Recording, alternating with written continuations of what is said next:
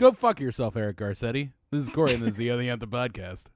Good afternoon, everybody. It's Rob, and we're just lucky Corey made it back to his seat in time. This is episode 348 of the Other Anthem podcast, coming to you from all over Los Angeles, but Los Angeles, California. And, of course, Corey is there at the studio, high above the 110 freeway in downtown Los Angeles, California. Thank you for joining us. Yes, thank you for listening on your podcatcher of choice. The easiest way, anchor.fm/Other Anthem. Direct links to all the podcast apps there are. And you just go to anchor.fm/Other Anthem, find the one to the podcaster you listen to, and you're good to go. Yep. All right, so let's jump right in right now. I know that you, I was trying to mess with Corey during our pre-show call about how much anybody cares about the Warner Brothers thing, but you got some news from Warner Brothers, right? Is that's basically my understanding? I mean, I think that if you're talking about Hollywood people, a lot of people are talking about what's going on with Warner Brothers and HBO Max right now. Well, I mean, I live in Hollywood, Corey. I don't know any of these folks who say they are from Hollywood. They're not Hollywood people. They don't live here. I live here. So you haven't been keeping your ear to the ground on this sort of thing. I mean, I have, and I think my reaction is the appropriate one, which is, meh. Okay. Well, from people who are behind the camera, I will say that the reaction is not quite the same, but we'll get into it here.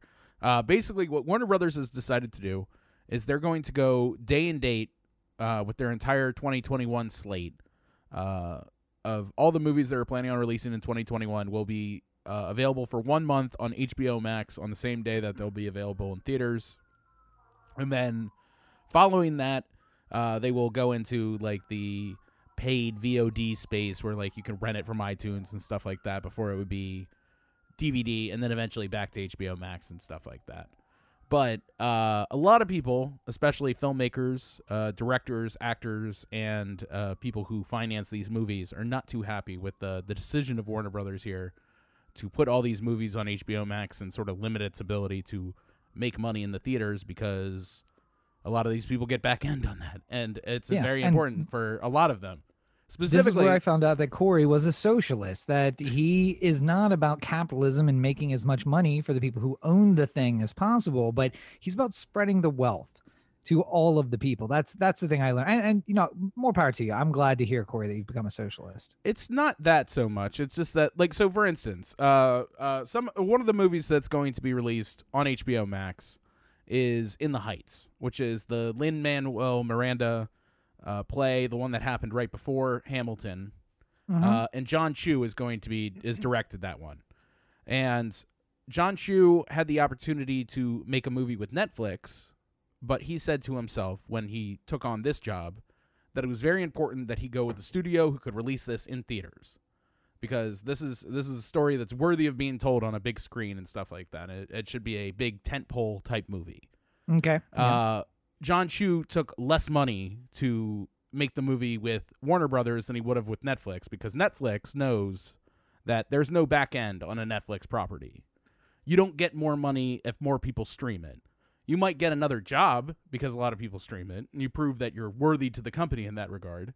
But you won't get more money because, you know, Hubie Halloween did way better than expected. You know, so and if it was a movie that's in a movie theater, directors, star actors, they get points on the back end. So if you have $100 million movie, you know, rather than paying Will Smith, who is starring in King Richard, which is also being released on HBO Max, instead of paying him $30 million, just to throw out a weird number, $30 million for what he might do for a Netflix movie, he'll do $20 million on a Warner Brother movie, because he'll know that he'll make $20 million in back end on the other side, $10 to $20 million in back end.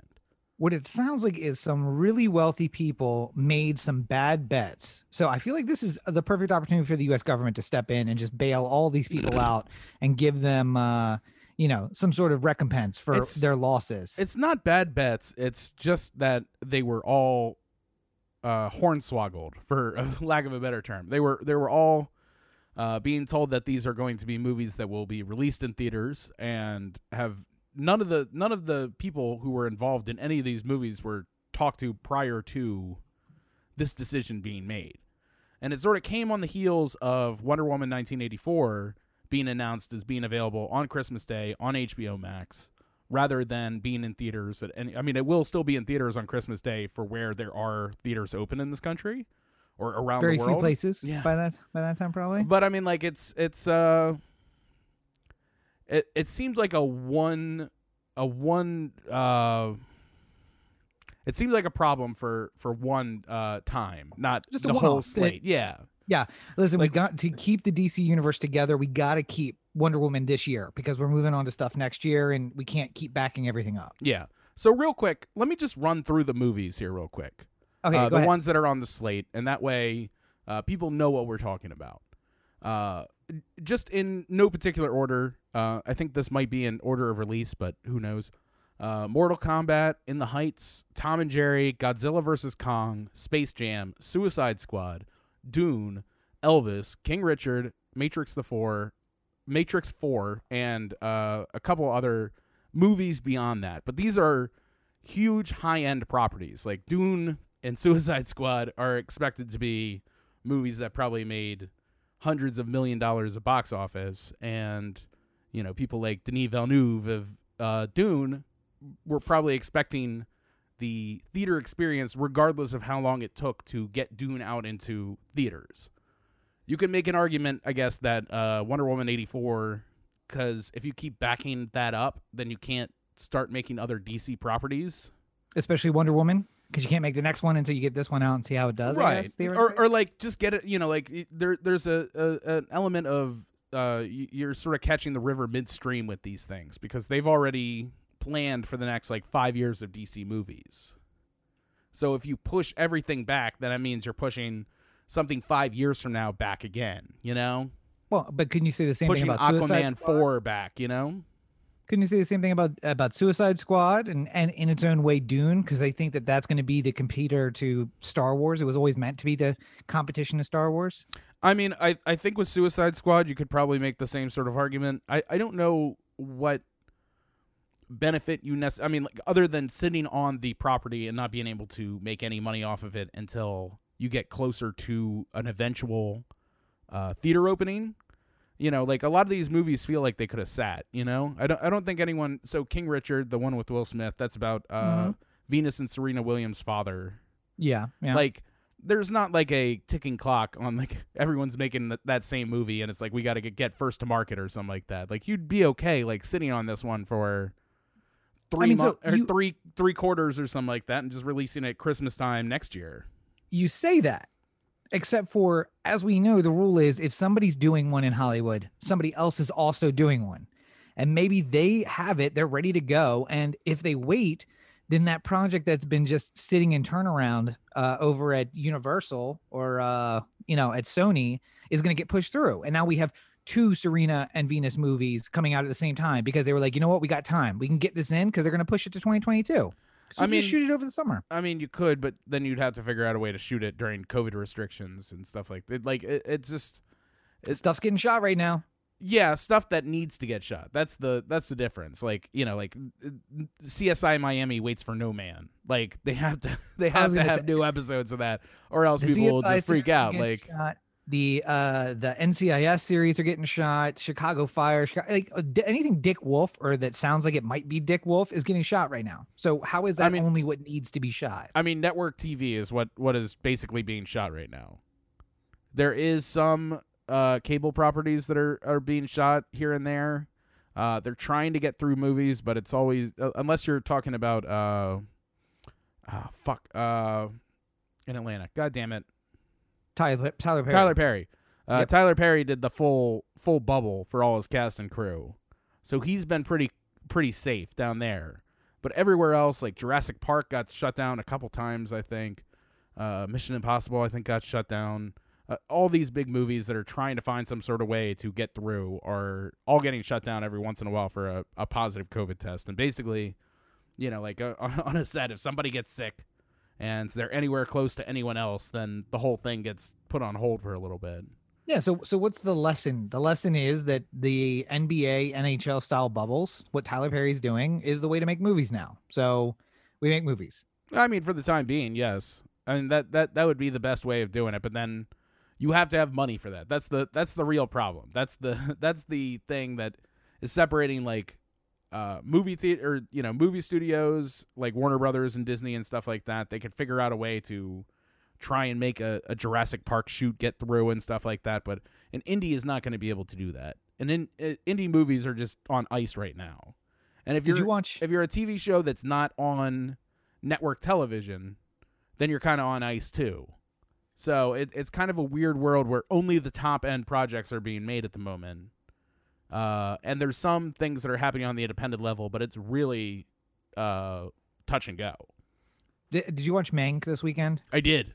Yeah, so it reminds me of Louis B. Mayer talking about the millions of dollars that they waste on stuff, and then going out to the crew and being like, everybody needs to watch themselves. We're taking cuts across the board. Everybody's losing money. And it's like, yeah, you're claiming poverty. Yeah. But are you really? Right. And I mean, this move from HBO, and I think your argument during the pre-show discussion was like, oh, well, people aren't going to want to go work for them. They're going to have nothing there. Well, I mean, like specifically Christopher Nolan, one of our highest regarded directors. Right now. His quote was, "It's very, very, very, very messy. A real bait and switch. Yeah, it's sort of not how you treat filmmakers and stars and people who these guys have given a lot for these projects. They deserve to be consulted and spoken to about what was going to happen to their work." And I think Nolan specifically went to Warner Brothers to do Tenet because they said they would give him a theatrical opening. They promised him a theatrical opening. They wouldn't just shove it on HBO Max. They'd give it a proper chance to have a run in theaters, and he's very serious about that because he believes in the movie theater experience. Like, that's why he shoots IMAX. That's why he always tells people, go see this in a theater, because it's an experience meant for a big screen, But I think Chris Nolan is suffering under the same issue that you're suffering under. You think you're creating pieces of art, and in some cases you are. Christopher Nolan does a really great job making a movie that is a piece of art. But are you in the art business? No, I mean, we're in the movie business. And the most important part of that phrase is the business. We are in the business of show, or the business of movies. And so I'm sorry that you, Mr. Creator, don't get to create and put out the thing you want, but that's kind of what the deal is. You took a position, you took a role, you took whatever you took under the understanding that something was going to go some way. Is it contractually obligated? No. Well, then me, being a businessman, see, but that's the problem. Make a business decision. That's the problem. There is not anyone saying that this is not part of the contract that's already set in place, because a lot of these agents who negotiate these contracts sort of put in there, like, listen, if you put us on streaming, or if this does not go to theaters, then my client gets X amount, or some sort of penalty happens, or we have the ability to pull out of the movie, or like whatever the case may be. There's options available. He's a better agent. I don't know. No, but what I'm saying now is that is available. I think what I'm saying now is that, like, Warner Brothers better enjoy these 17 movies that they're going to be putting on HBO Max, because they're going to have a real hard time getting high-end talent to come make more movies of Warner Brothers, and that's what they really need if they're trying to get the HBO Max service off the ground here, Fair enough. Now, I do want to make one counter argument to what you were saying, because I'm looking at this list of movies that you put together. Mm-hmm. Mortal Kombat, from this list, Mortal Kombat, Tom and Jerry, Godzilla vs. Kong, Space Jam, Suicide Squad, Dune, and Matrix 4. Yeah. So of the ones that you listed, all but two of those are probably going to be new franchise properties, or they're at least trying to make them franchise properties. Mm-hmm. Right? Like, Mortal Kombat has been a struggle to find a way to make that video game into a movie that people will relate to, that we can make sequels to. Yeah. The hope is to do that. Same thing with Tom and Jerry is, basically a franchise that you're going to try to continue to write more movies from. Godzilla versus Kong is two franchises you're trying to mold together because they're building this like fighting monsters universe that they want to have, or whatever. So all of these things are franchises. So you're telling me, the head of the Warner Brothers, that I need to put my future expenses and my future profits on hold because of a couple of people who made something that they thought was art when they forgot it was a business that I was paying for. This is beyond this is art and business, though, on the other side of the camera. And that's the real problem, because this is very short-sighted on, it's great for the consumer. If you are somebody who subscribes to HBO Max, then you're going to say to yourself, for the price of a movie ticket, I'm getting a brand new movie every single month, plus the HBO catalog, plus TMC and DC and blah, blah, blah. Go down the list of all the things that HBO Max has. It's good.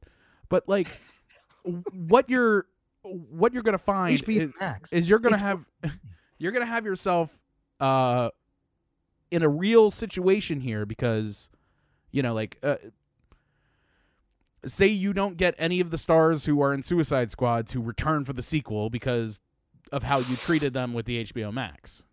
Fortunately, they're contractually obligated to return for the sequel. But they might be contractually obligated for a feature released in theaters. That's part of the thing. This is something that's written into contracts. So, take another example here. One I know for sure.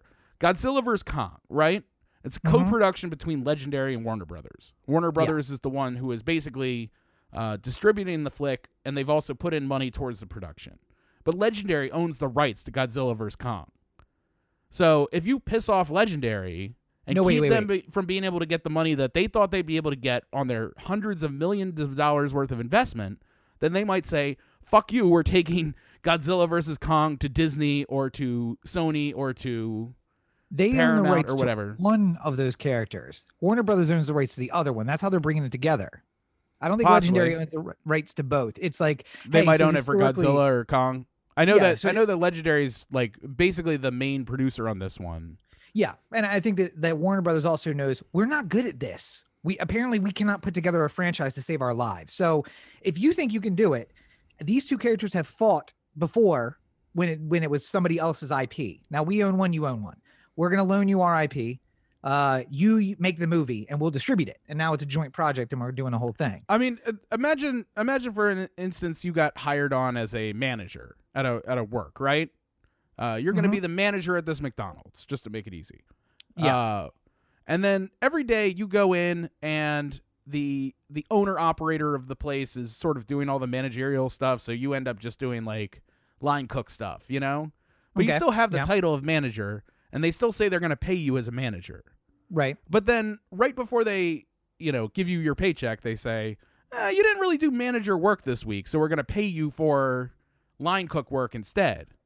You'd say, that's fucked up. We had an agreement as to how this was going to go, and now you're hamstringing me financially based off of a decision that you made that I had no part in. The difference is, though, and if you were in this position, you would say, "Fuck you guys, I'm not coming back to work next week because you mistreat me like this." Except for in that position, I've negotiated a salary per week, and there are people, and historically there has been a situation where you go to a studio and you get paid by the week.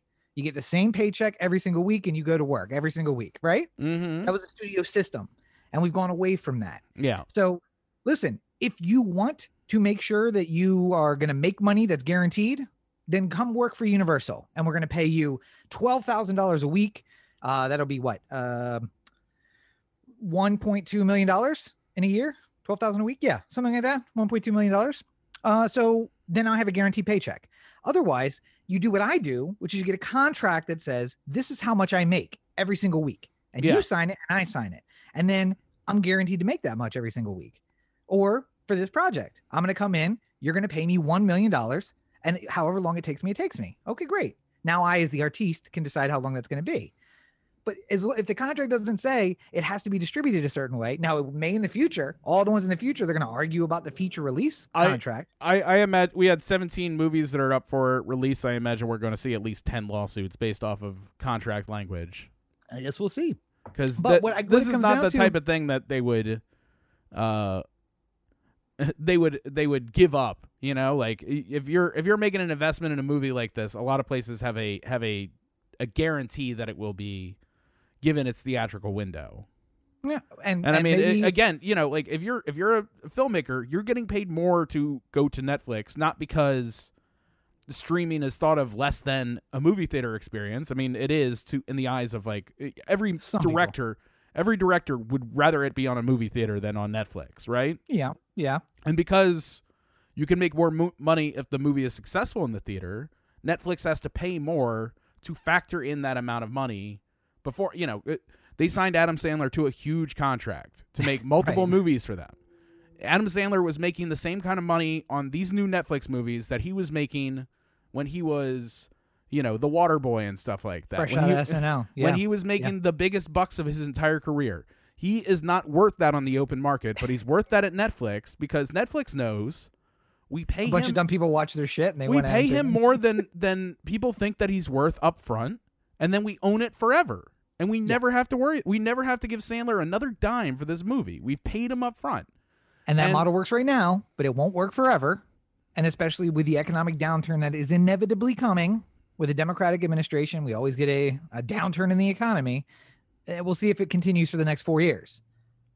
I mean, at the end of the day, the major studios are going to find a way to make movies eventually. Like, once it's safe to do so, production will pick back up. And I don't know if you want to be saying to yourself, we want to make movies for the next decade or so without Christopher Nolan, without Quentin Tarantino, without Scorsese, without all the big name directors who are, and all the big name stars, all the Leos and the Tom Hanks and all these people who are going to say, no, I'm not going to let you do this to me.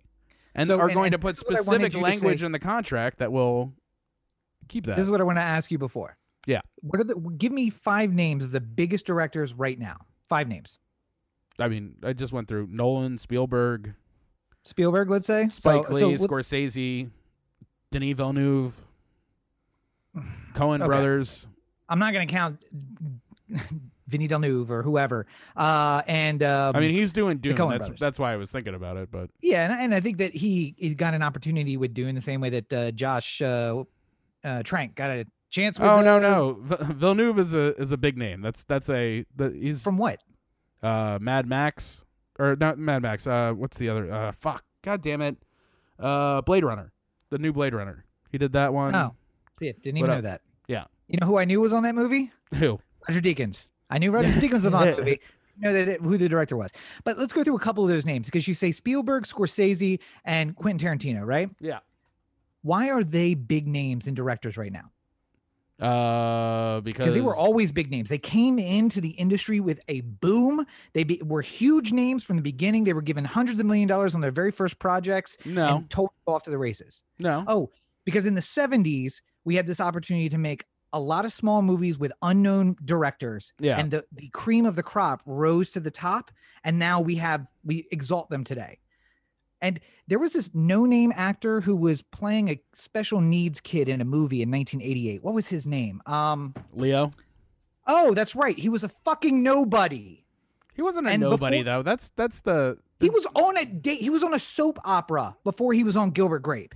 That is who Leo is. Yeah, but I mean, like he was young. He was coming up. This is an opportunity to invest young in This is a Millie Bobby Brown situation. It's not and that is exactly my point. That's my point, is that we've had the same crop of 15 directors who are the best directors ever. And once in a while, somebody breaks in, and then like Josh Trank, who takes his art more seriously than the business, they shut the shit down and they close him out. And now he's going to be out for good after the most recent one. God damn.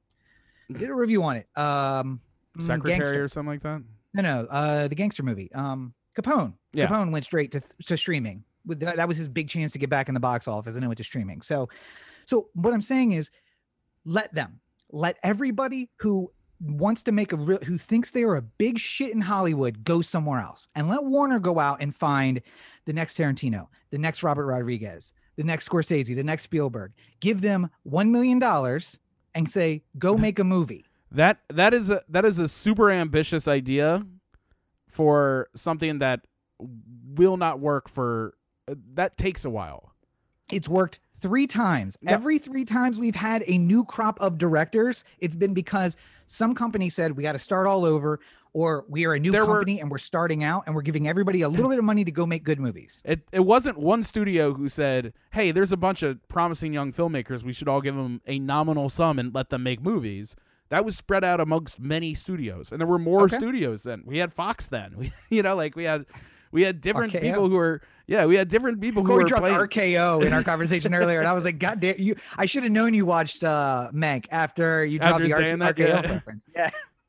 I was also looking up theaters earlier, so that was part of my But yeah, process. in the end, it's yes, there were more theaters then, and there should be more studios. There should be more studios now. Like the fact that we're concentrating all of the movie business in the hands of 3 companies. I mean, 3 companies control everything now. We're basically what Warner Brothers is setting themselves up for is a situation a lot like the Orioles with the constant rebuild. It's like, let's bring in a new crop of young guys and maybe they can figure it out and put it together and win this thing. It doesn't work. If everyone is trying to find a space in the low budget to get a new crop of directors out there, then you can get a new crop of directors out there. But one studio alone is not going to be able to do it. And any of these people who have an opportunity to go literally anywhere else probably will. That's the thing. You know, Well, like the Orioles. If you have an option to get $10 million from $10 million from Disney and $12 million from Warner Brothers, you're probably just going to take the $10 million from Disney and not have to worry about what you're going to go through. See, and I thought you were avoiding the hot takes, that things that you're going to regret saying in a year or two. But I guess we'll see. Maybe you're right. No, But I gonna mean, say, like, this is a big stab for Warner's. Like, it's if it works out well for them, if they are able to turn this into a favorable Roku deal, being able to put their service on there, if they can turn HBO Max into something that I don't have to spend 20 minutes explaining to my mother so she knows how to download it and get it, because she already has HBO, and she's like, but I have HBO. Don't I have HBO Max? I'm like, no, it's a different service. Different It's thing. like, Different but I thing. have HBO Go, and it's like, that doesn't exist anymore. It's HBO Max now. And she's like, I don't get it. I'm like, nobody does. It's a very complicated process. At the end of the day, you're betting really hard that so many people are going to get HBO Max because they want to see all these movies that they're going to leapfrog over the 3 or 4 streaming services that are directly above them in Disney Plus, Netflix, and Prime, that you're going to get into that market. You're going to get that many people that you can make that happen. And then you're going to be able to get a new crop of filmmakers and actors who are really popular immediately. Like, because years 2022 through 2028 are going to be real rough for Warner Brothers if this doesn't pan out the way they think it will. Hey, Warner, make me your head of talent, because I got access to this app that has a lot of people that young people really think are amazing on it. I got connections there. I can get you connected to them. We'll get you a new crop of stars. They already know about TikTok. What I was going to say is, much like the Orioles, if the Warner decides to go this way, they really only need one heavy hitter.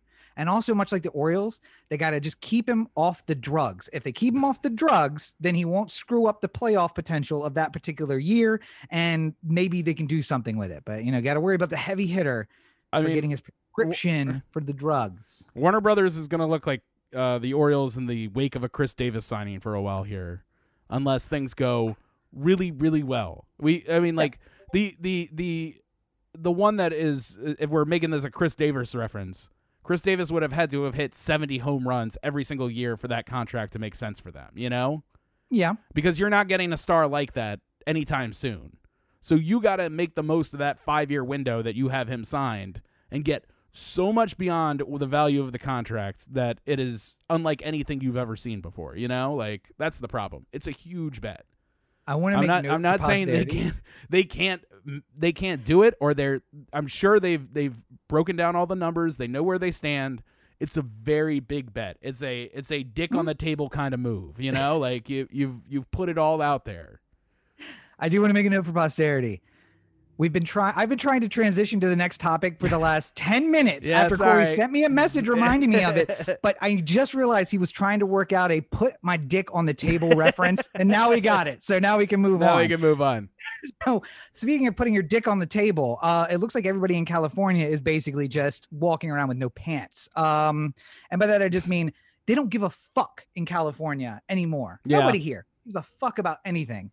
And we were discussing a little game of stupid or selfish. And I do lean more towards selfish, that people are just fucking unbelievably selfish in this city in particular. Yeah. It's just like, wait, it doesn't affect me, so why should I care about it? But also I know a lot of dumb people. So at the same time, I'm like, maybe it's a little bit of stupid on top of the selfish. Well, the it's hard to say. stupid can beget selfish, I think. So it's not necessarily one way or the other. But basically, Sorry, wait. We got a comment in the Discord. Yeah. And everybody, you can make sure you can join us while we do our live recording on the Discord. You can put in comments there, or you can comment on Facebook or YouTube or Twitch or wherever you are. We get the comments all in one place. Discord just puts you right in. And Roxanne Cruz, who's watching on Facebook, said, Corey Baker, can you send me the same instructions you sent your mom for HBO Max? It wasn't instructions. It was like a 45-minute phone call. That's basically how. Apparently, you have to talk every old lady who watches our show through the instructions on downloading HBO Max. Oh, anyway, another comment will be coming shortly. I can feel it. I can feel the keyboard churning from here. Anyway, so yeah, stupid or selfish. I mean, like, I think the problem is that most of, at least to my mind, most of where these cases are coming from are people who are just throwing parties and having a bunch of people over and saying like, oh, I'm safe, it'll be fine. And not like...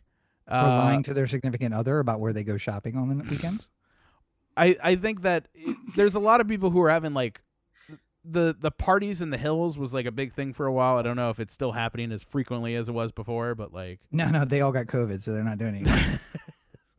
I mean, it's just like people are wearing their masks. People are distancing from what I can tell whenever I go out and stuff like that. It's just like, I don't know, like everyone thinks that you just go inside a house and you take off your mask and you're okay. Like it's getting to the point where you have to worry about it in places. You have to get even more strict about your rules than you did before. And people are less inclined to get strict about the rules. You know, they felt like we've already been through the strictest part of this. I'm not going back.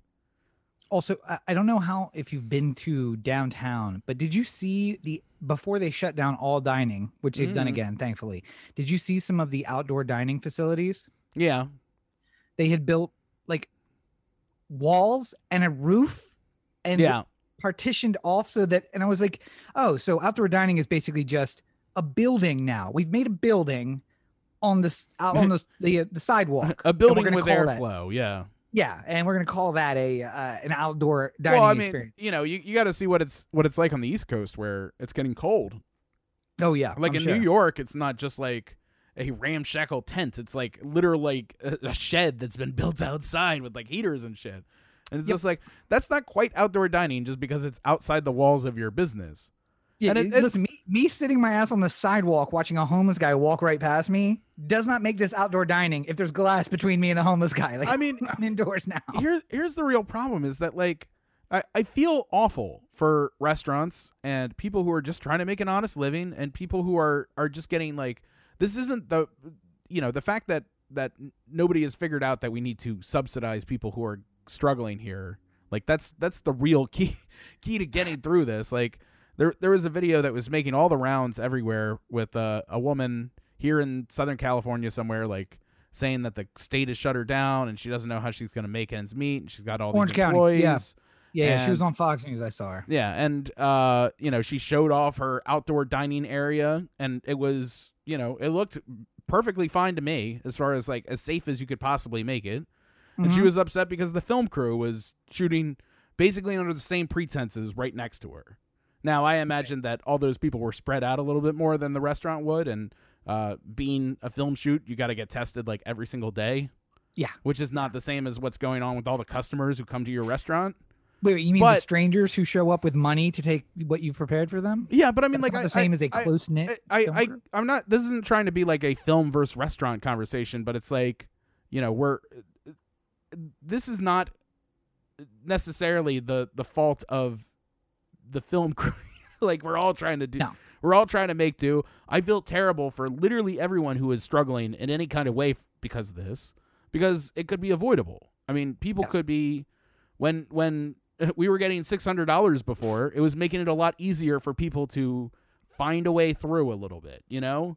And businesses And go out to eat a little bit, like order delivery more often. Yeah, I mean, you know, and some restaurants are going to struggle because they're not ready for, you know, like delivery or takeout. You know, like I'm sure some high-end restaurants that are about the experience are not doing well right now because It's hard to justify a $90 steak when it's a $10 piece of meat in a really nice building. Yeah, I if you're know. not in a really nice building. Yeah, it's tough, and like I feel sorry for them, but you know, it's sort of how it happens sometimes. You know, like I there's no perfect solution. That's the problem. And I mean, like we talked so much about last week about the sort of arbitrary nature of how these rules are, you know, like, oh, we're going to go from 35% to 20% in retail areas and stuff like that. And like, how do you come up with those numbers? And what do you, and no situation is going to be perfect. The outdoor dining that works out wonderfully in Santa Monica probably doesn't work downtown. And the one that works downtown probably doesn't work in, you know, North Hollywood or something like that. You know, it's not like it's a very big city and we have to have rules that cover everybody everywhere. Yeah. But the other thing that I think people keep forgetting is, by the way, 4 out of 5 restaurants fail in the first 3 years. 2 out of 5 fail in the first year. So there's a lot of places that are like, well, we just opened our doors and now it looks like we're gonna have to close. Like, great. I'm sorry, you're a statistic. That's kind of how it works. Not everybody survives their first year, and especially their first 3 years. But in the end, it has never been a better time to be a restaurateur and to be forced to do delivery. There are multiple options, and apparently the sign up for Uber Eats is unbelievably easy. And all you need is a laptop that can open up a website, and you have a USB connection from that to a printer, and it'll print off all your tickets just like it was in your kitchen. Yeah, but I mean, from the perspective of somebody who worked at a restaurant and was on the other end of Uber Eats trying to convince us to be on their platform. Yeah. It is not a good deal for the restaurant because they take a percentage to lower the delivery fee. Is it better deal than closing your doors and firing all your employees? No, it's a better deal than that for sure. But okay, well, I don't know. No, but I mean, like it's like one of those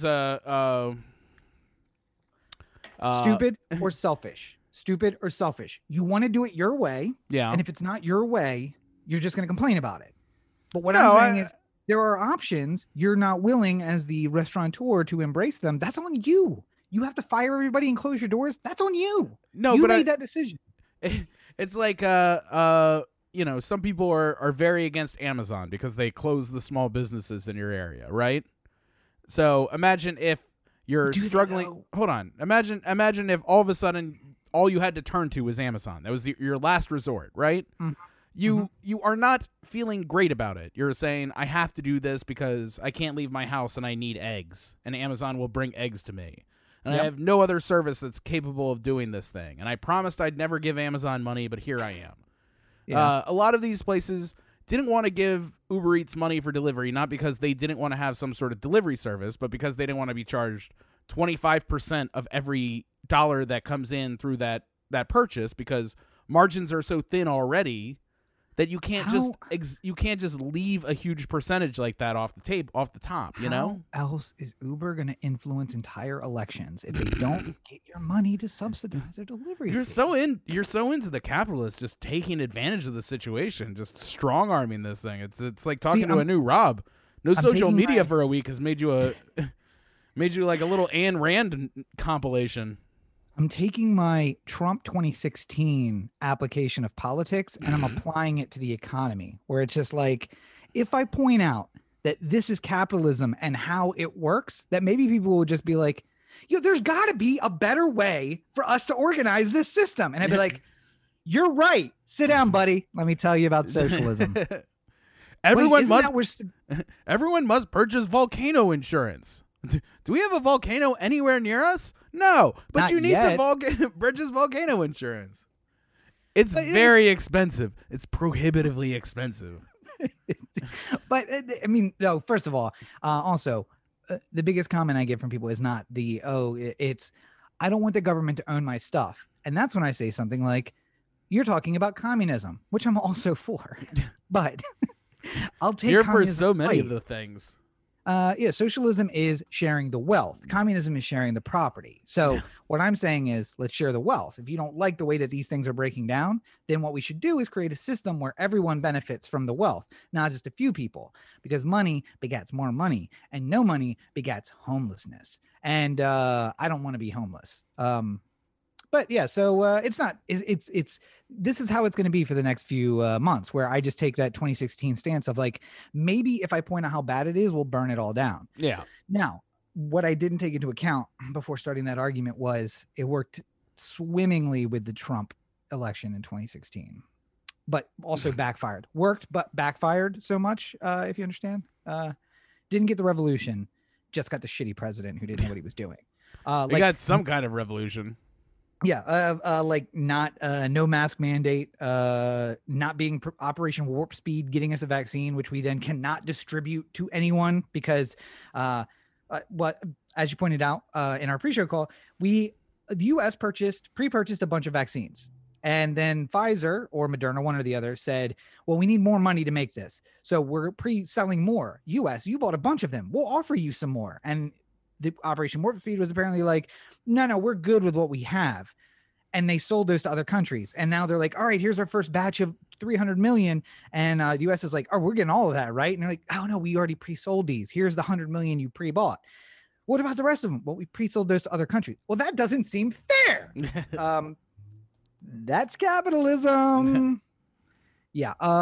So essentially there are 60 million people in our phase 1 rollout that states are putting out, which is frontline workers like nurses and doctors, people in hospitals, also police, fire, anyone who power workers are actually on that list, by the way, which is good. I didn't think about that ahead of time, but I'm like, yes. Also communications companies like Spectrum, their people will get it. Great. Because if I have to be locked in my apartment with no power and no internet, there will be a revolution. I will tell you that. I will take to the streets. This is the only thing keeping me docile is Netflix and Hulu at this point, and HBO. Just see an 8 air conditioner just flying out on the Cahuenga, just like, I've had enough. Attica.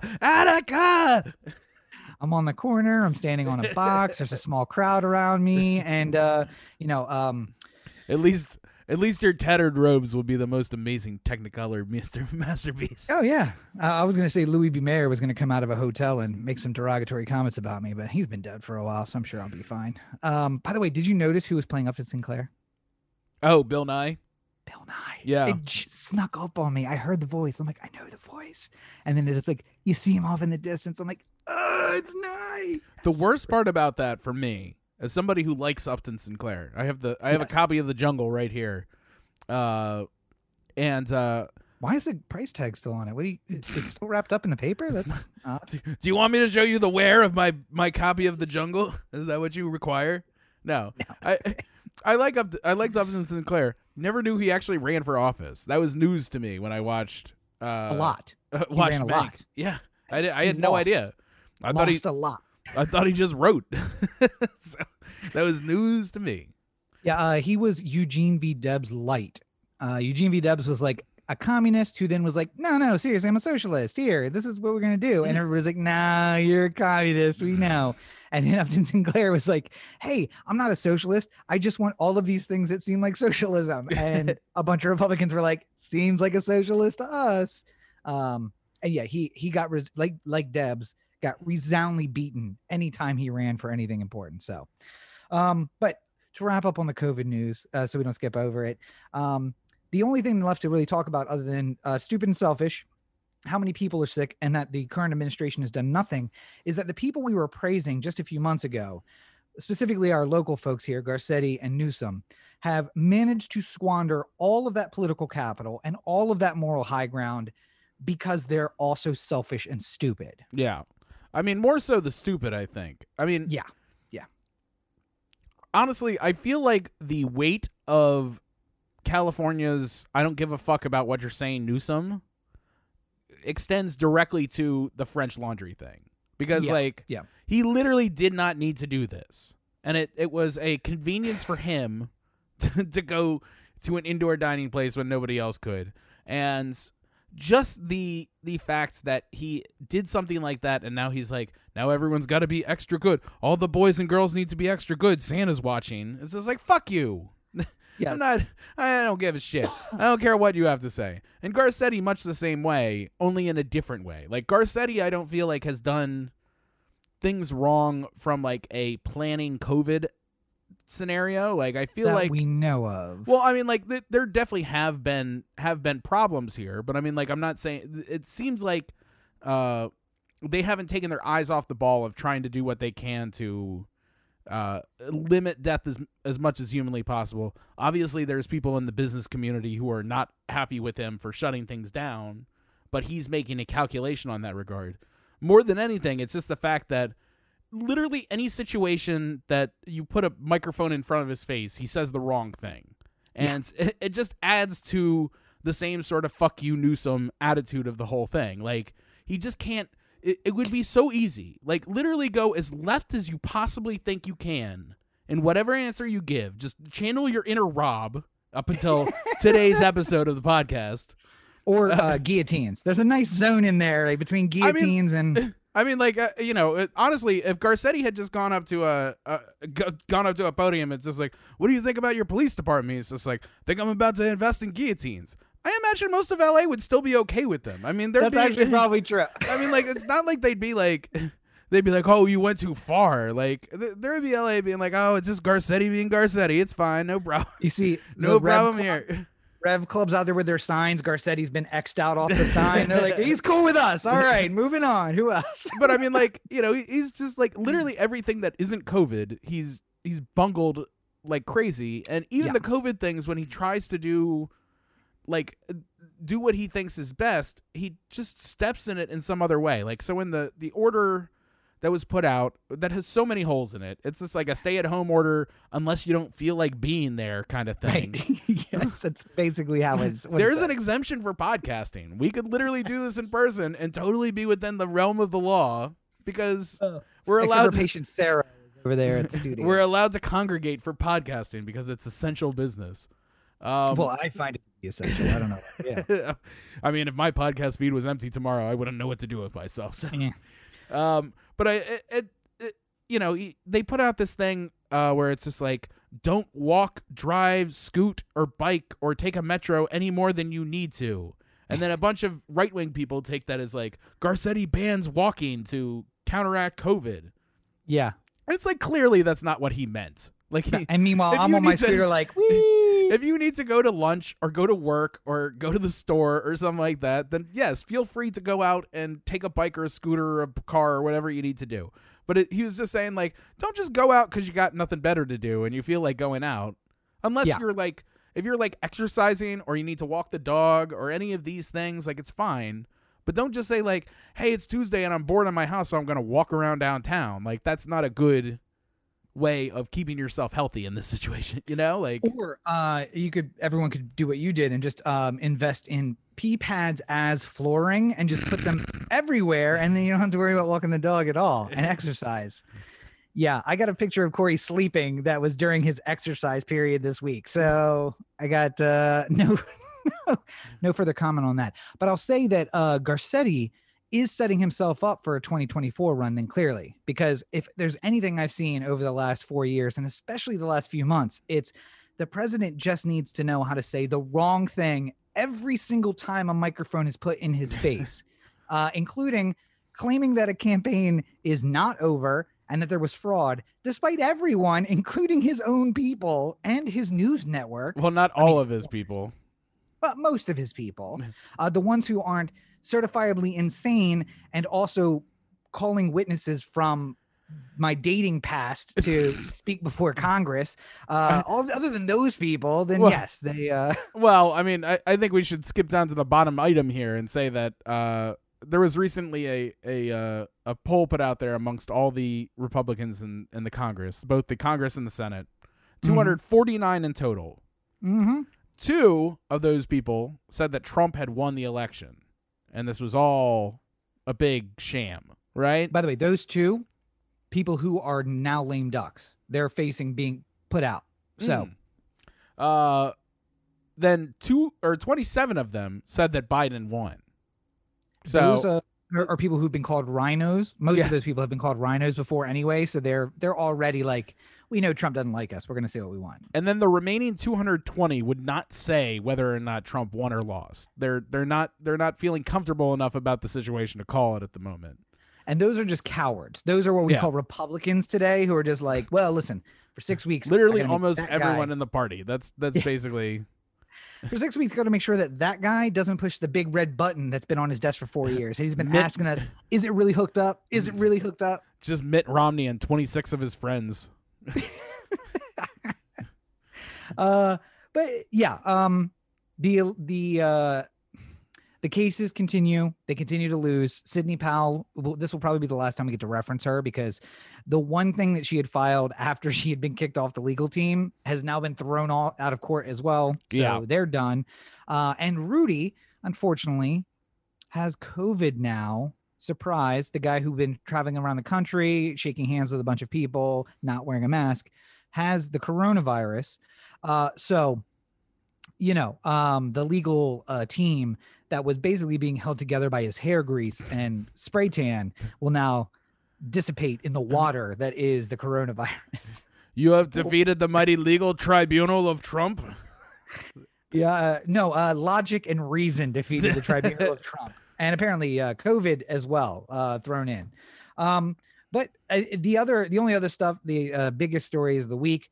Georgia is recertifying their results because Kemp got called out by the president, and he was like, "No, I'm not gonna send 2 state electors. Yeah. If they recertify the vote, then we'll just send the electors that are there," because apparently there was a vote, a recount, a certification, and then another recount which didn't undo the first recount.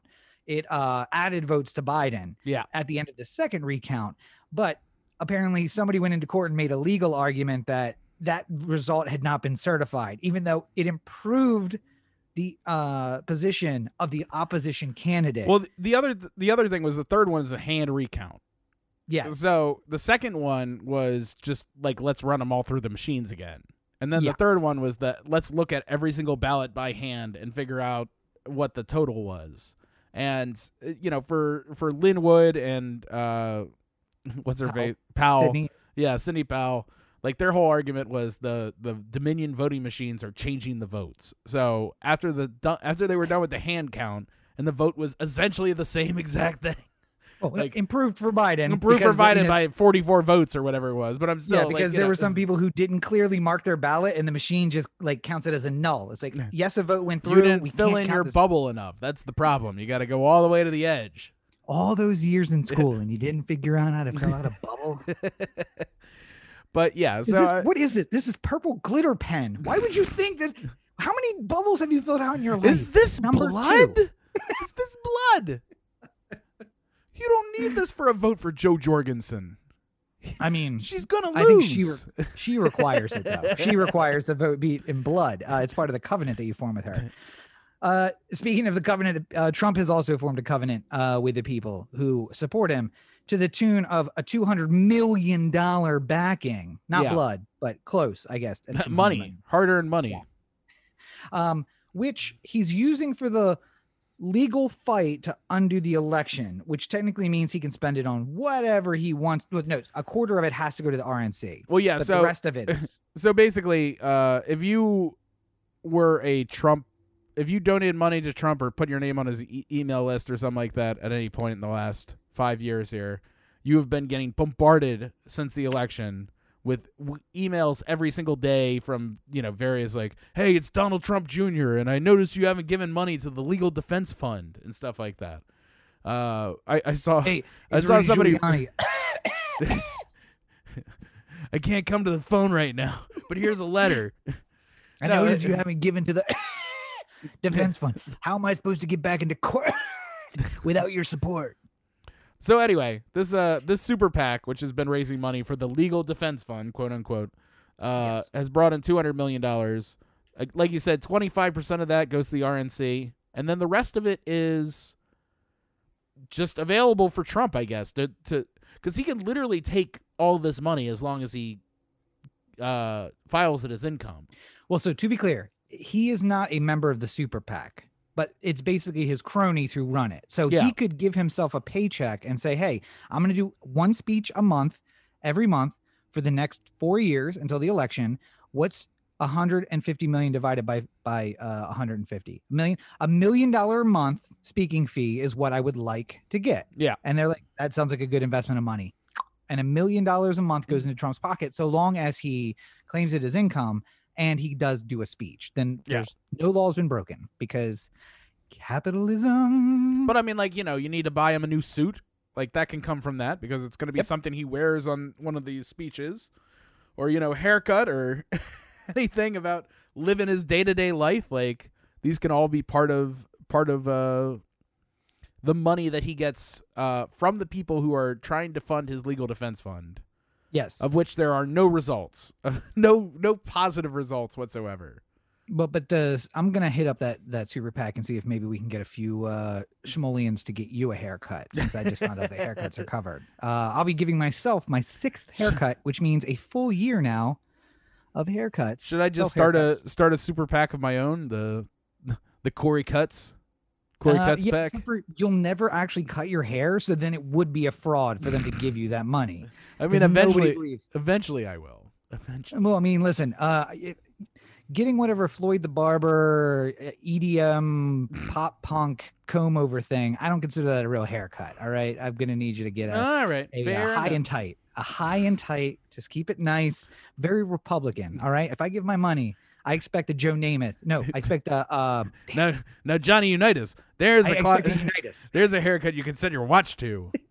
I expect the Johnny Unitas, not the Joe Namath, to show up when I give my money to that super PAC, and I just know that's not the case. So, speaking of Republicans, though, yes, they're also apparently turning on Fox News because Trump went down to Georgia to try and raise awareness for the two Senate candidates. Have a song about that? Trump goes down to Georgia. Oh, the devil goes down to Georgia. Oh, sorry. Okay, yeah. I always get those confused.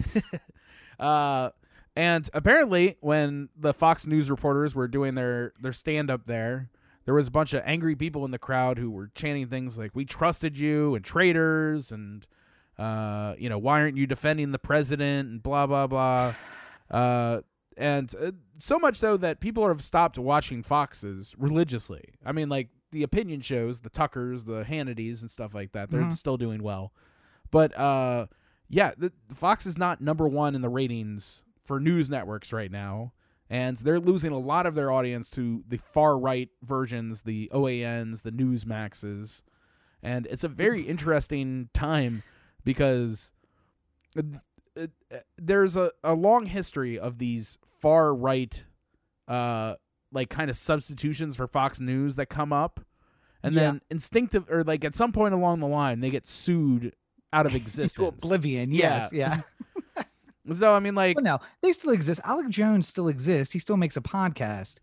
It's just all ranting about crazy conspiracy stuff, not political stuff anymore. Cause he's like, I'm not wading in that water anymore. Well, and I mean, like, some of these places that have pushed it further to the right have avoided the lawsuit. Like Breitbart, I don't think has really been sued for like defamation or anything like that yet. And InfoWars has been sued for things, but they kind of keep kicking the can down the road on that one. And like, there's other ones that just fold. Didn't the Blaze just fold?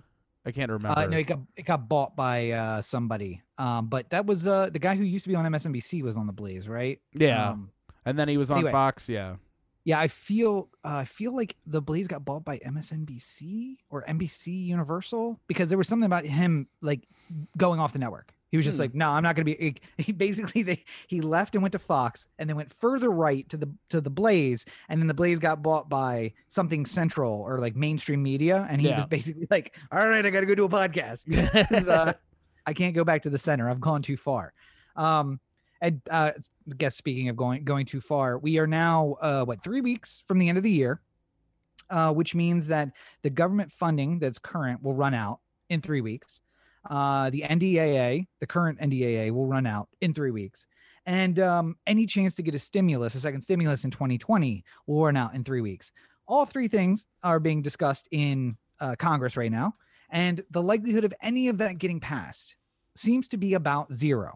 The NDAA, because Trump said he's going to veto it if they don't roll back Section 738 of the Communications Act, whatever it is. 340. 340. He wants to attack Twitter basically for always putting the claims. Well, and and Facebook and all the other ones, but yes, I mean, like, basically the NDAA is every single year we have to fund the military, and this is how we do it. And we've complained about particular NDAAs in the past. Yeah, sometimes they also need to make American citizens into enemy combatants so they can black bag you and take you to a black site somewhere. Right. Is also that happens. There's also a government funding bill, which is just the same thing we've been doing recently, which is go up to the line and then just do a CR to move it along, which I'm sure will happen here. And then, just general stimulus bills that are being discussed. There's one that was like a bipartisan working group that had put it together. All the people who are trying to hold on to the center, the Susan Collins, the Lisa Murkowskis, the Mitt Romneys. And Mitch basically said no to that. The Joe Manchins, they were all in this group. And I mean, like, I think that we might get some form of stimulus before the end of the year. It will be a lot less than people think it will be. Yeah, right now it's focusing on businesses, not personal checks. Yeah, I mean, what Joe Biden had basically been saying is that this is think of this as the down payment to what will come once he gets into office, kind of thing. But I don't know if that's even true either. So we'll see. But apparently the Democrats are saying they're not going to support the CR if it doesn't include some stimulus or if stimulus isn't handled separately. And the Republicans aren't going to vote for the stimulus package, but they do want to push through a CR so that because both of them are walking this line that says, is the government shutdown during a pandemic going to be a problem for us more than it is for them, or the other way around? Yeah. And the same thing happened during Clinton's years, the first major government shutdown. We talked about a few years ago when there was another government shutdown. Basically, the Republicans in Congress said that we're going to make the president look terrible. And instead, they looked very petty, and it blew up in their faces. Yeah. The second or third time, the Democrats did the same thing, where they were just like, we're going to make the president look terrible by shutting down the government because he won't make a deal with us. And the Democrats look bad. And that's just kind of, you never know who's going to look worse. Trump's going to look bad no matter what, because he's also probably going to go to Mar-a-Lago and not come back. That's been discussed too. So, but thankfully, our days of talking about Trump, the president, are nearly over. 6 weeks to go. 6 weeks to go before we can stop talking about that. Can't come soon enough. I know. But you know what? The one thing we're never going to probably be able to stop talking about, Corey? What's that? Sports ball.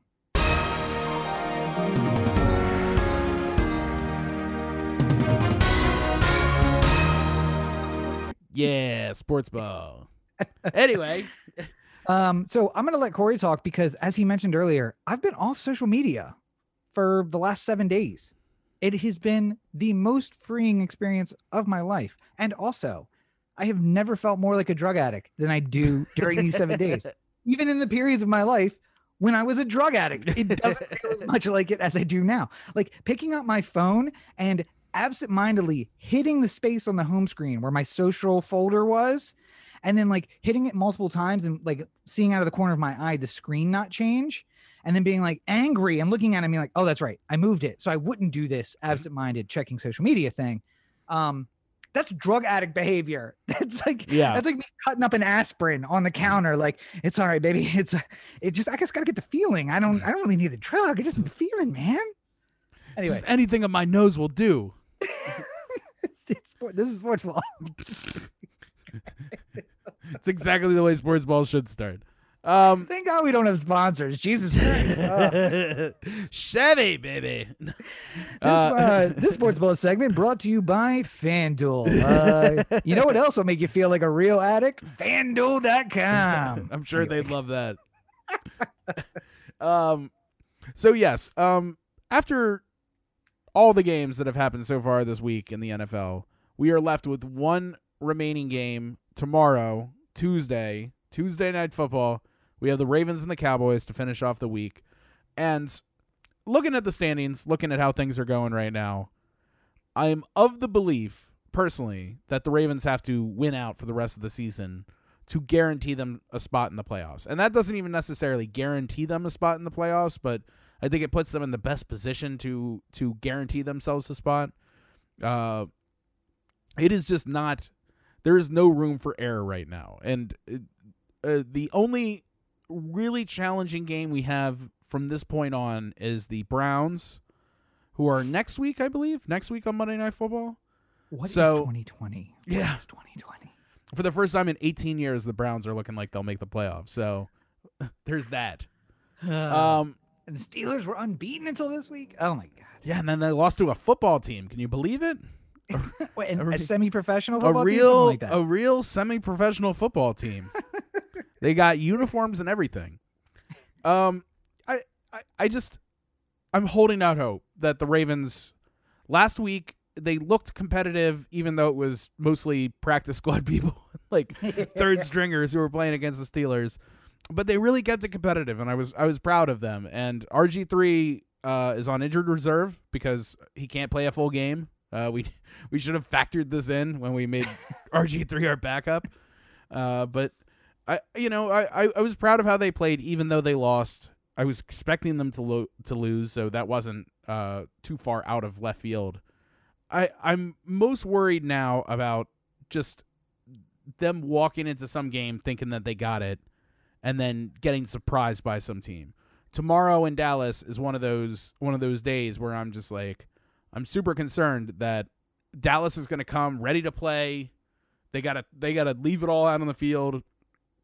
They're falling back in their division race. They only have 3 wins, but that's still good enough to put them close to the lead in the NFC East. Who's leading that division? Washington now. Oh, the semi-professional football club or whatever it is. Yes, yeah. Because they're 5-7 or something like that. Yeah, something like that. But yeah, I would hope that the Ravens had that beaten out of them. That like, oh, we just got to show up and we're going to win. Like, I get that week 1, week 2. I get it. Yeah. We're too far along and you've done too much at this point to have that attitude walking out on the field. Yeah, there needs to be this is our Super Bowl every week from here on out kind of feelings. And I know it's easy to like look past a team like the Jaguars who we're going to be playing at some point, but you really got to. Is that a London game? No, they threw out the London games in the pandemic. Thank God. Oh, thank God. What's the point of going to London to play in front of no fans when you can play in front of no fans at home? Ravens have already lost 1 game to COVID. Let's hope that they don't. If they had to travel to London, we'd end up losing 3 more. So. But yeah, holding out hope now for the Ravens to do well tomorrow in Dallas. I especially, I don't know how many other fantasy people out there are holding out hope for some sort of amazing miracle to come forward. I know I am one of those people because I am currently losing by, let's see here, 40 points. So, and my opponent still has Tucker, so that number will go up. But yeah, I basically need like a 50-point game from Lamar tomorrow, or if for whatever reason Lamar doesn't start, Andy Dalton needs to provide me that 50-point game. So I am winning by 60.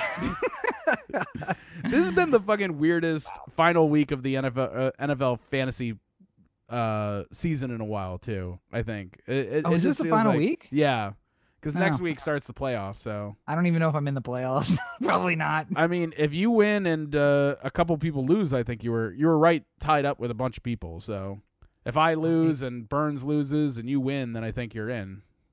Oh, all right. So really hoping that you don't get those 40 points in tomorrow. Not that I really care. Honestly, it's been that kind of season. But I didn't even change my team for 3 consecutive weeks. So I was just like, it's fine. Let it roll. There's not really anything too serious left here in sports ball, but I figured I would just throw them out here because people were talking about it. The Jets, Greg Williams going out there with the 0 blitz at the end of that game. One of the most unbelievable, weird pieces of strategy I've ever seen. People all over the place are on the conspiracy theory that play was called so that the Jets would lose the game and get the number 1 overall pick. Rob, what say you? Do you think that a defensive coordinator would would put in a awful play call at the end of a game to lose for the number 1 pick? Well, I compare considering he got fired today. I compare it to if you have the number 1 running back, possibly in the history of the game, or they think so at that point, and the Super Bowl is on the line, what play do you run? I mean, Any running play. I would Any get- running yeah. play.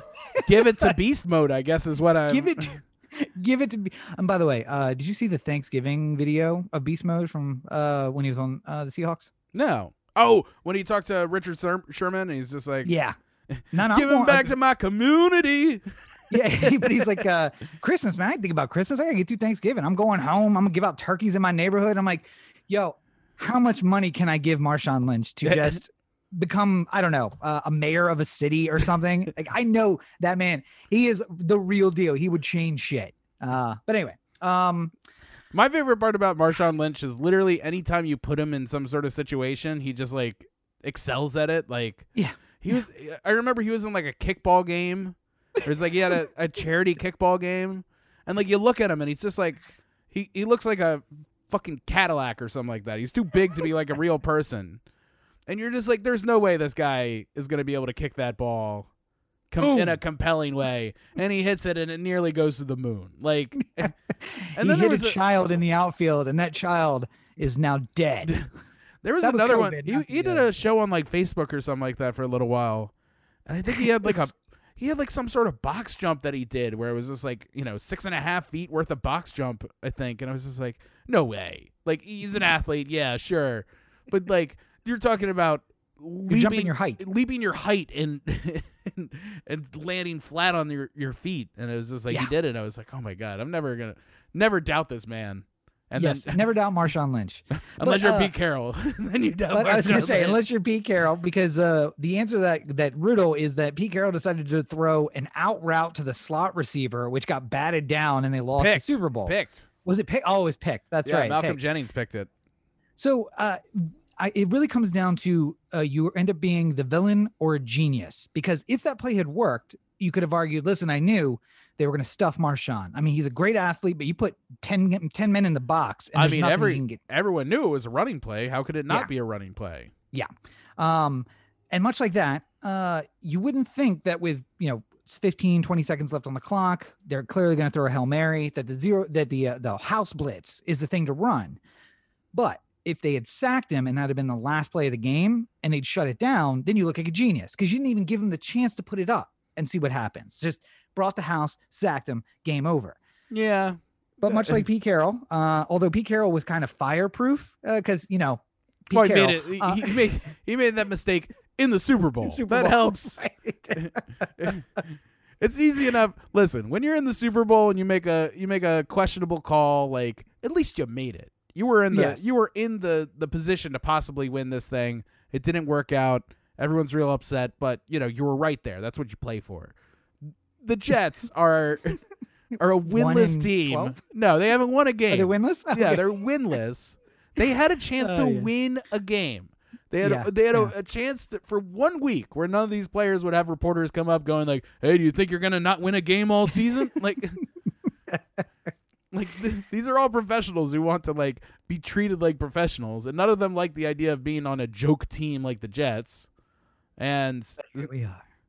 Here we are. But I think in the end, that was it. It was like, I'm going to be a genius. When they pull this sack out and they put it down, I'm going to be a genius. And then as the ball is flying through the air, he just like watches his career go away. Yeah. He's like, I'm getting fired tomorrow. Especially because it was like bring the house, man coverage on the outside. And the guy just got outrun, and he just put the ball up in the air and just like run underneath and catch it. But the problem is the play right before that, they almost threw a Hail Mary there. Like, it was just a little bit overthrown, but like he's like, got the distance now. Here we go. There was a receiver on the other side of the secondary, like towards the goal line. Like if the ball had connected, it would have been a touchdown there too. So how are you not running plays that have like at least one guy just standing in the end zone? Because he did the math. He was like, I only blitzed 6 on that last play. If I bring the house, we're going to bring 7. I got it. There's no way. They don't have anything they can do to defend 7 guys running at them. I'm going to get fired. Oh, wait, there it is. Okay. The same thing goes with the Chargers, though, because Anthony Lynn has just been on the hot seat, especially in L.A. Like the 4 Charger fans that I see on Twitter all the time. They are not happy with Anthony Lynn. And you would think that you're like waking up in the morning and you're just like, all right, we're playing the Patriots. They're not a great team, but they're definitely a good team.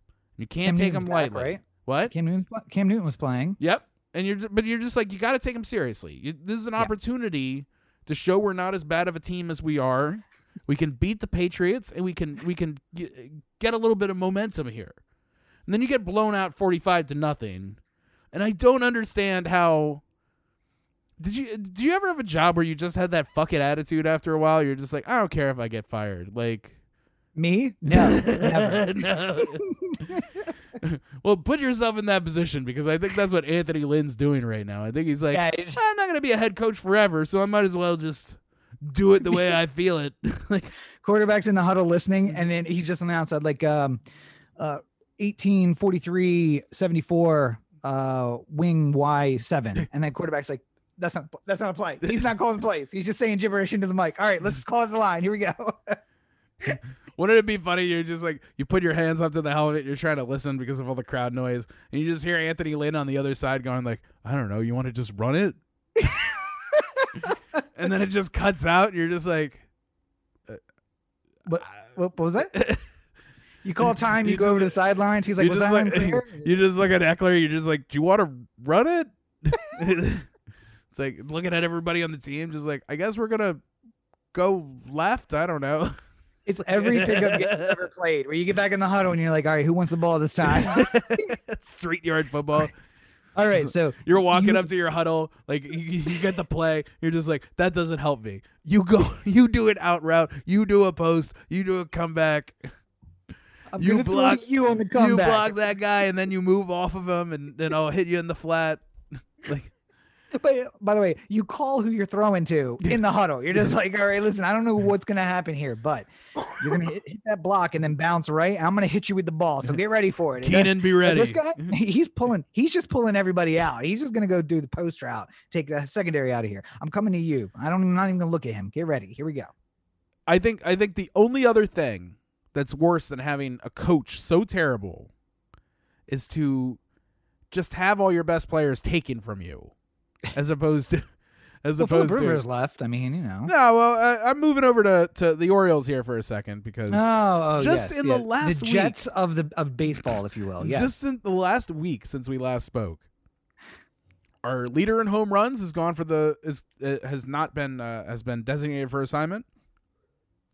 Our batting average leader was designated for assignment, and one of the three best players of our season last year, somebody who was on a very affordable contract at a shortstop position, Jose Iglesias, was traded last week. So the Orioles have given up three players who figured prominently on their stat sheet all year last year, and for the last couple years here, with the exception of Iglesias. But a fond farewell to Renato Nunez, Hanser Alberto, and Jose Iglesias. I don't exactly understand what the Orioles' plan is here, unless it's just it's a rebuilding year, Corey. It's a rebuilding but I mean, like, our decade, rebuilding decade, Corey. Don't you want to have some people who like can hit in the meantime? like we've done this. Who those people were, nor that they were on the team, nor how well they did this year. So we've done this thing before where we're just like, I mean, like, you know, we're not going to be good yet, so let's just put Jeff Fiorentino there in left field, and then you're just like, why is he hitting 083? Oh, that's right. He's not very good at baseball. It's like, oh, how much we yearn for the days where we could have a 250 hitter on this club. And then you're letting Hanser Alberto go, hitting 300. I mean, it's a lot of singles, but I mean, like. It could be worse. We could have given him like a $60 million contract and then kept him for the next decade. I guess that's true. We could have thought too highly of them and let them run roughshod all over us, but. Yes, yeah. I guess that's the way it is. Was that two Chris Davis references in one episode? Oh, you guys. How good you are this week. Well, I think if you go through the archives, you'll find a lot more. You're going to have to take your Adderall to do it, but you know where you can go for that? Too much of a stretch? Too many moving pieces there? Is that what that was? Where's that going? TheAnthem.com. Corey to TheAnthem.com. Or The Anthem on Facebook, Twitter, Instagram, and the listener line, 443-219-7595. What's the number again? 443-219-7595. You can find more of me at my website, CoreyBakerFilmmaker.com, Facebook.com/CoreyBakerFilm, and at LegendCB5 on Twitter, Instagram, and TikTok. I will have a Mank review up very shortly. Ooh. And I also was filming a little something last night, so I hope to have that up shortly as well. And a lot of stoves on the oven, so pay attention this week because things will be happening. Wait. I was getting prepared for my part. A lot of stoves on the oven? A lot of pots on the... Now I'm got all confused because I was going to say oven again. I'm like, no, you don't put pots on the oven. You put pots on the stove. Yeah, pots on the stove is what I'm dealing with there right we now. go. There we go. Yeah, mixing those metaphors. That's amazing. I mean, it wouldn't be an Oh the Anthem podcast without some mixed metaphors. And of course, you can find me on social media at Robert N. Cheek, although I won't find myself there for the next month. You can find more information at robertandcheek.com. We have wrapped up a lot of stuff leading to the end of the year, but new stuff is coming. New screenplays are getting written, books are getting written, working on a bunch of stuff. So that's all coming in 2021. If we make it that far, I mean, who's to say? As I said, stupid or selfish. And Corey is convinced that we're going to have a vaccine. Everything's going to be back to normal by fourth quarter next year. And I think next year is when we get the pandemic that really ends it all. And it's giving me hope. This is something I wanted to say earlier and I forgot. This pandemic has given me hope because if we get one that really kills a lot of people, the one thing that this pandemic has really has me upset about is I enjoy the isolation. I enjoy being by myself. But the only thing that the pandemic has really driven home to me is that I just got to get rid of all the rest of these annoying people. And when I do that, I will really enjoy the rest of my life. I have a whole skill set that's waiting to be used. So by next fall, when the next virus comes out, and this one has a really high mortality rate, and all these people are like, no, I've played this game before. I'm going to my New Year's party no matter what. And then they all get it. And they all die. Then I can finally have the world I've always wanted, where it's just me and all my books, and I have all the time to... No, there was time there. My glasses. Sorry, that was a really old Twilight Zone reference. I like the reference. I got it. I was there. I was there for the whole thing. I was actually going to jump in with the same thing until you got to be quick. Quick on the trigger. Great minds. Well, I didn't want to interrupt you. It's tough with the latency of the online shows here. Yeah. Where it's like I feel like I keep saying things and then I'm cutting you off and then I'm like, oh, you go. No, every Zoom call. Every Zoom call you've ever been on.